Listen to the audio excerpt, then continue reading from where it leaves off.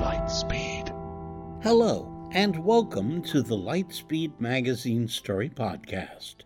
I am Jim Freund, your host. Lightspeed Magazine is edited by John Joseph Adams, and our podcast is produced by Skyboat Media. In this episode, we will hear Karen Joy Fowler's short story, Persephone of the Crows, as performed by Judy Young. This work is copyright 2017 and was originally published in Asimov's Science Fiction. It is reused here by permission of the author. Karen Joy Fowler is the author of 6 novels, including Sarah Canary, which won the Commonwealth Medal for Best First Novel by a Californian, and the Jane Austen Book Club, a New York Times bestseller. She also has 3 short story collections, 2 of which won the World Fantasy Award in their respective years. Her most recent novel, We Are All Beside Ourselves, was published by Putnam in May 2013 and won the PEN Faulkner for fiction. She currently lives in Santa Cruz and is at work on an historical novel. So, stay safe and buckle up. We're going to Lightspeed.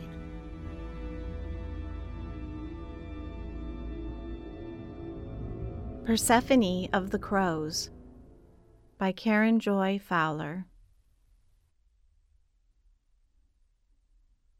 Isabel Winters once saw a fairy. For real. It was little, like a hummingbird, with a hummingbird's frantic wings, and it was moving through the garden, shaking the rosebuds open for the bees. She's just told this to Polly, though not exactly in those words. The sarcastic "for real," for instance, is all Polly. If there was ever a girl primed to see fairies, Isabel Winters is that girl. If there ever was a girl who was not, that girl is Polly. Polly is 3 years older than Isabel, 10 to Isabel's 7. And they wouldn't even be friends, except that Isabel's father and Polly's father worked together. Tonight they all had dinner at the Winters' house, and the girls are now in Isabel's bedroom. Isabel has many things Polly wishes she had. Mr. Winters is not just a professor, but also an artist. He and Isabel have been making a pop-up map of Oz. The Emerald City is done, rows of glittering spires, and also the yellow brick road. Polly and Isabel are sitting on the floor, the map opened between them. If Polly and her father tried to make a pop-up map, it would come out childish, not like this, not like something you might buy in a store. Polly's father would be game. He would do his best, but he's not an artist. In the corner of the bedroom is a unicorn, large enough to ride, though you'd feel pretty silly doing so at 10 years old. The unicorn has golden eyes, a golden horn, and a golden carousel pole through its back, stretching from floor to ceiling. Mr. Winters made it from the old spring horse Isabel had when she was little.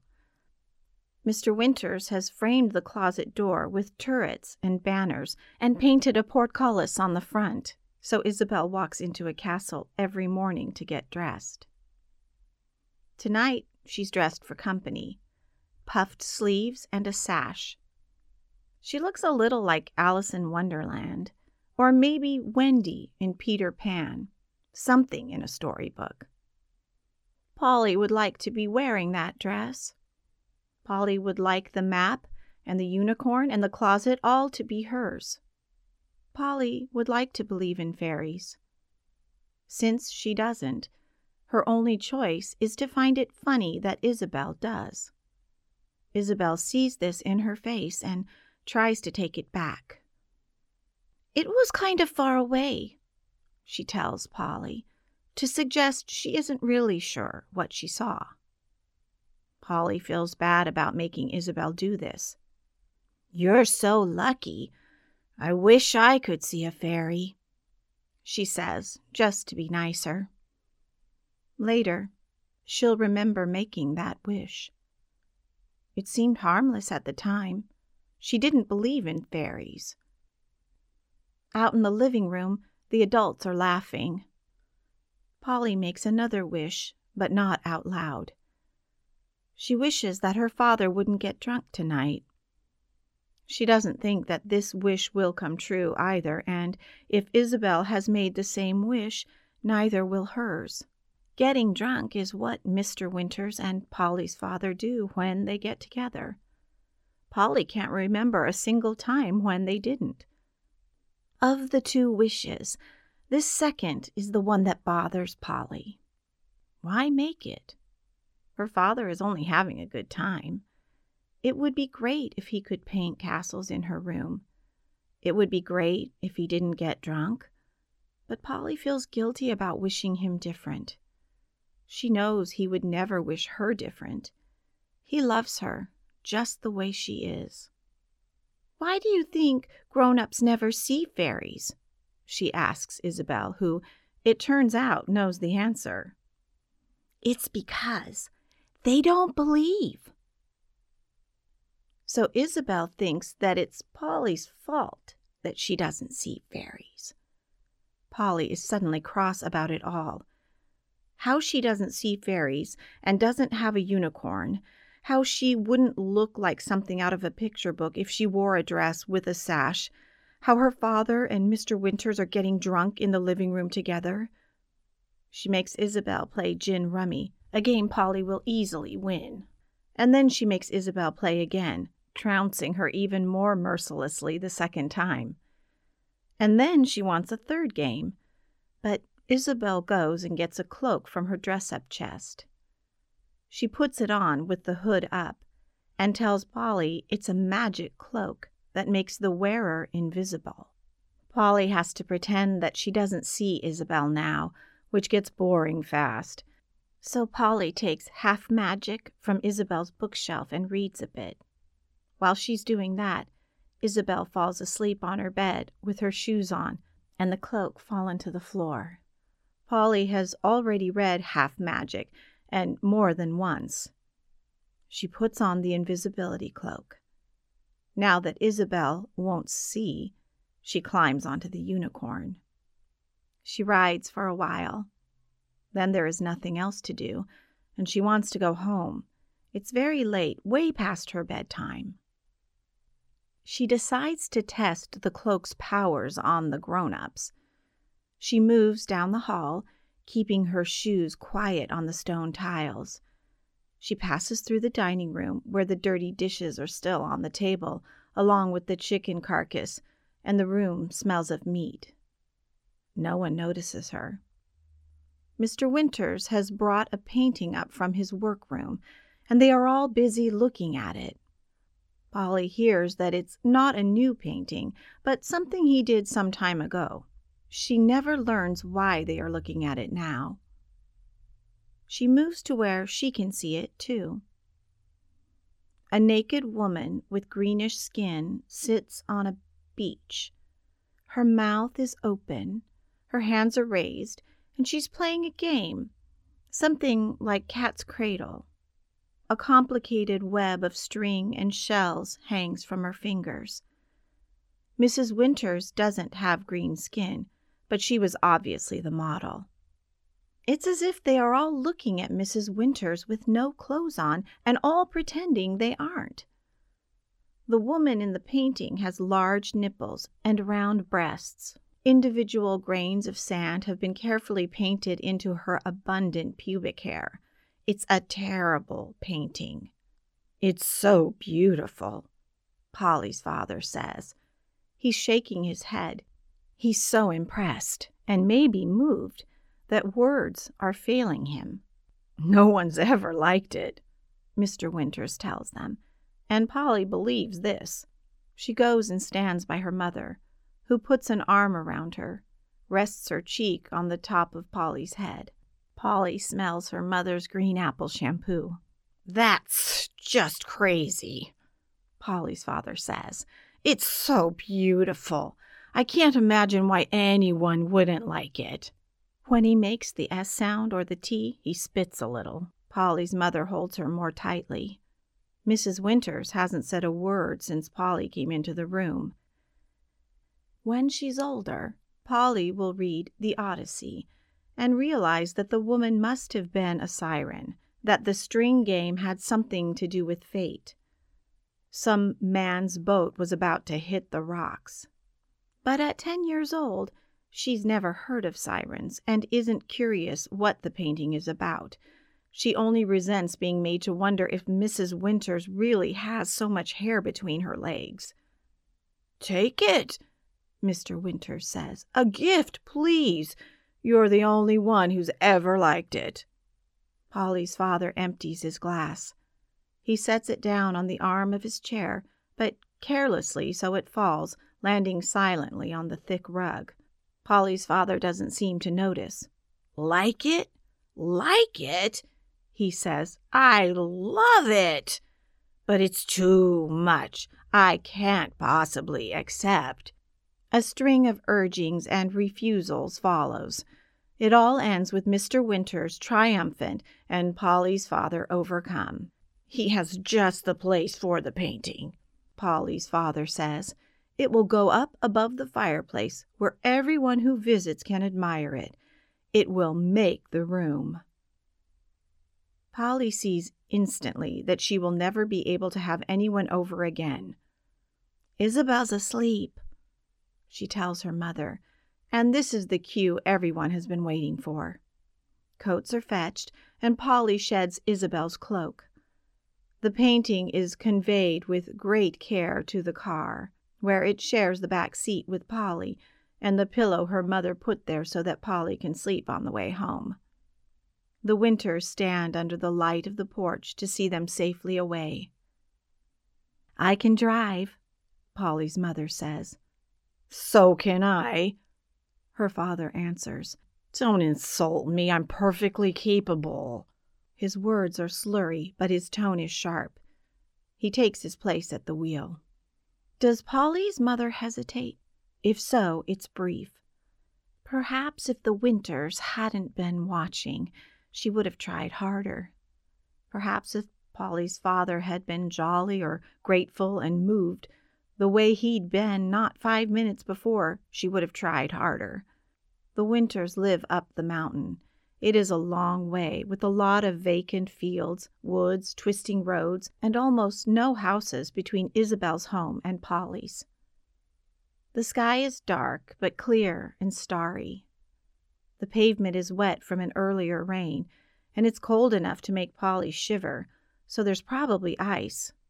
Her father starts up the car, and the heater comes on, blowing cold air and a stale smell. Polly's mother gets in. For 5 or 10 minutes, no one says anything. The car warms up. Nobody else is on the road, not coming up behind them, not heading toward them. A curve presses Polly against her door. The painting bangs her knee. "Don't drive so fast," says Polly's mother. Her father responds by speeding up. Polly is nearly asleep. Her mother is speaking quietly, her voice far away in the front seat, so Polly hears that she's talking without hearing what she says. "You're imagining things." Her father isn't speaking quietly at all. Her mother speaks again. "I don't have to keep my voice down in my own goddamn car," her father says. And that's the last thing Polly hears, either because he is keeping his voice down after all, or because they aren't talking anymore, or because she falls asleep. She's sleeping when they go off the road. She's in the air with the painting floating beside her.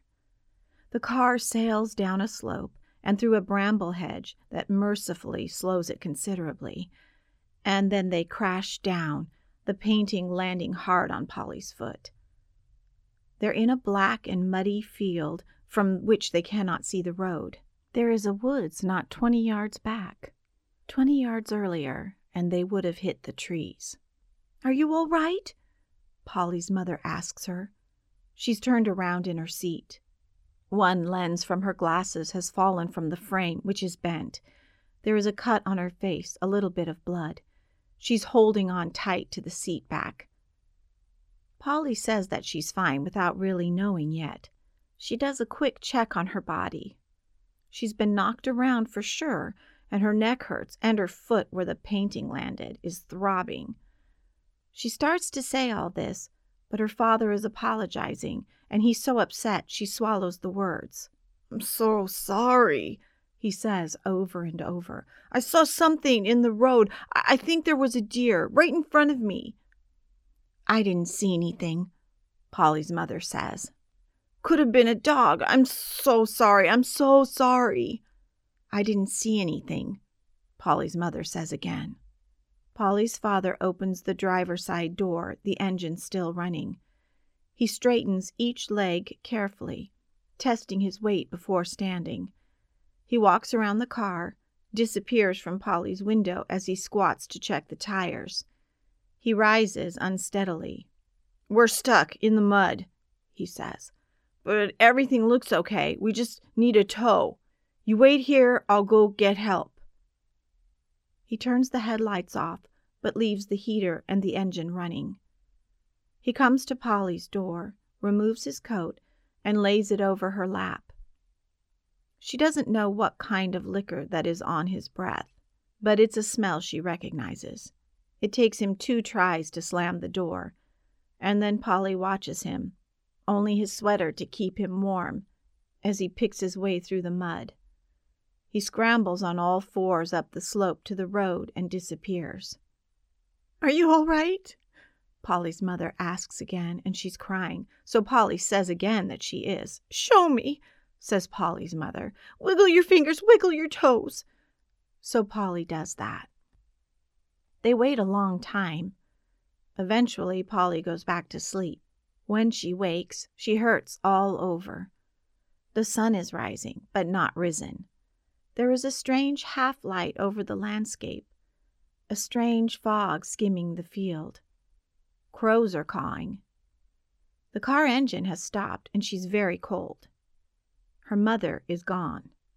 She thinks probably her mother has just left to find a bathroom and will be right back. She thinks this for a long, long time. She gets painfully onto her knees to look out the windows. A great tangle of blackberry canes is lying across the car hood. The sky is full of crows. She's never seen so many, all arriving at once and making a commotion. There are maybe a few on the car roof. She can hear a scratching overhead. She looks out the back window toward the woods, and that's when she sees some cloaked and foggy figure standing beneath the trees. The light is poor, and they're not moving, and it's kind of far away, and she can't be sure. She's more certain that she saw them later than she is at the time. She lies back down on the seat, out of sight, just in case. By now she's terribly frightened. She wants her mother and father. More time passes, and she is angry as well as scared and cold. The sun is fully up now, the crows still cawing loudly, and it occurs to her that she is not being well looked after. Her parents are doing a terrible job. She sits up carefully and looks toward the woods again. No parents, no vague figures. Reaching past the painting, she opens the far passenger door, pushes it open with her uninjured foot. She levers the painting out onto the ground where it falls face down. Goodbye and good riddance, she thinks. She hopes that whoever picks the painting up next will find that Mrs. Winter's breasts and pubic hair have been covered in a respectable coat of mud. "So what happened next?" Stuart asks. They are on a long, flat road somewhere in Missouri. Polly has been hitchhiking. She'd made it to Illinois, but by then it was nearly dusk. She was about to give up for the night when Stuart pulled over. She liked the look of him, a man in maybe his mid-20s. This makes him 8 or 9 years older than she. Very handsome, like a pirate, with a bandana around his forehead, his black hair in a braid, brown eyes, dark skin. 2 women are in the back seat, but Polly hasn't met them yet. They were asleep when Stuart stopped, and they're still asleep. "We're going to San Francisco," Stuart had said. "What about you?" Polly was thinking of Chicago, but San Francisco is better. "Climb on in," Stuart told her. "You're just what I need, someone to talk to me, someone to keep me awake. The radio's broken." So that's what she's been doing for a couple of hours now, keeping Stuart awake. The sky has gone black with a tiny bit of moon. A shadow landscape stretches ahead. She's keeping Stuart awake so his car won't go off the road. "What happened next," Polly tells him, "is that I woke up in my very own bed." "So it was all a dream?" Stuart sounds as disappointed by this as anyone would be. "Absolutely not. But they want me to think so." Because she didn't tell him the part about the cloaked figures, Polly knows that Stuart has misunderstood who the "they" in this sentence is. She makes no attempt to clarify. If she didn't believe Isabel all those years ago, why should Stuart believe her now? She's been editing the story in other small ways as she tells it. Probably she's already said too much. "I know it happened," she says, "because ever since, crows pay attention to me. They watch me. They give me things." She opens her bag and pulls out some bits to show him. Broken necklaces and old keys, bottle caps, pens, and barrettes. "That's so wild," Stuart says. One of the women in the back seat sits up. "Where are we?" She yawns loudly. "Who's this?" "Missouri," Stuart says. "And Persephone," because that's the name Polly gave him. "She's going to San Francisco, too. Persephone of the Crows." "Hello, Persephone of the Crows." The woman yawns again, and her tongue appears and disappears, like a snake's, as if she's sticking it out at Polly, but pretending she isn't. Her hair is short and very curly, matted down on one side from sleeping on her arm. "I'm Starlight," she says, and Stuart laughs so that Polly isn't sure if that's really her name or if she's making fun of Polly because of hers. "Persephone has been telling me this story," Stuart says, "that just got shit crazy." "I have to piss," says Starlight, "like right now." They pull over. Stuart gets out and stands by Polly's window where he lights a cigarette. Starlight squats down on the shoulder of the road. She's wearing a long skirt and apparently no underwear. It's very dark, but the headlights of a passing car sweep over her, and it's obvious from her position what she's doing. The driver hits the horn enthusiastically. "Fucking hippies!" someone in the car shouts at them. Starlight stands back up. She doesn't wipe herself, and she doesn't return immediately to the car. She's combing through her hair with her fingers, fixing the matted part.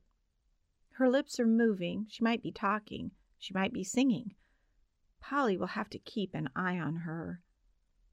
Stuart flicks some ashes onto the pavement. He motions to Polly to roll down her window. The smell of his smoke comes into the car. "Why are the crows bringing you things?" Stuart asks. "Payment for what was taken." "The painting." It isn't a question. Stuart thinks he has it figured. Polly doesn't explain that no one cares about the painting. It was a terrible painting. If this were about the painting, the bill would have been paid up long ago. A couple of broken necklaces would have more than covered it. She doesn't tell Stuart that the crows are just the middlemen. "What happened to Isabel?" Stuart asks. "I like that little storybook girl." And Polly feels the old flash of jealousy. Why are they talking about Isabel? The story isn't about Isabel. "Still living the dream," Polly answers, though she's just guessing and doesn't know. Only it makes sense, since Isabel gets to see the kind of fairies Isabel gets to see, while Polly has to see the kind of fairies Polly has to see. Probably there are different kinds of drunken fathers as well, and Isabel, of course, would have the good kind. To be fair, Polly once had the good kind, too. On the morning after the car crash, when she got out of bed and went to see what was what, there was a woman who looked exactly like her mother in the kitchen, only with lipstick and no glasses. She was cutting a red grapefruit, eating the sections one by one as she went. She was doing this with great concentration. "Do you want a grapefruit?" she said to Polly, as if she didn't know that Polly hated grapefruit. "How did I get home?" Polly asked, and the woman said she didn't know what Polly was talking about. Did she have a cut on her face? Polly couldn't remember. Was Polly herself still bruised and sore? She doesn't remember that either. It's all suspiciously far off in her mind. "Where's Dad?" she asked, and the woman said she didn't know and didn't care. Later, a man who looked exactly like her father came in with the paper as if he'd been in the front yard the whole time. He sat at the breakfast table with the paper opened in front of him, but he never turned the pages. He didn't speak to the woman, who looked exactly like her mother. He didn't say, "Good morning, Mary Sunshine," to Polly. He didn't tell everyone how sorry he was, the way Polly's father would have. Polly went to look for the car, which she found in the garage. She couldn't remember if the tires were muddy or the hood scratched. But there was no painting in the back seat. She did know that. She never saw the painting again. They never went to the Winters again either, nor ever had them over, though the families had gotten together so often before. The man who looked like her father didn't drink. The woman who looked like her mother didn't care. Later, much later, when they're all in San Francisco and living in a filthy house on Dolores Street, when Persephone is sleeping with men for money, but only when she absolutely has to. She doesn't like the way the crows look at her after. But if they brought her money instead of junk, there'd be no need, would there?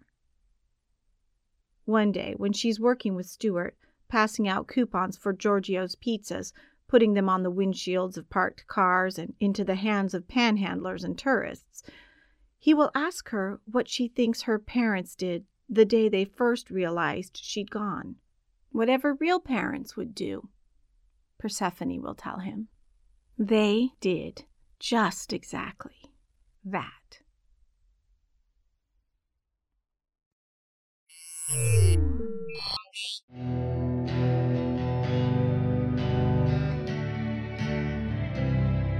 Welcome back. You have been listening to Judy Young narrating Karen Joy Fowler's story, Persephone of the Crows. We hope you enjoyed it. If so, please help spread the word by leaving a review or rating at iTunes or the social media venue of your choice.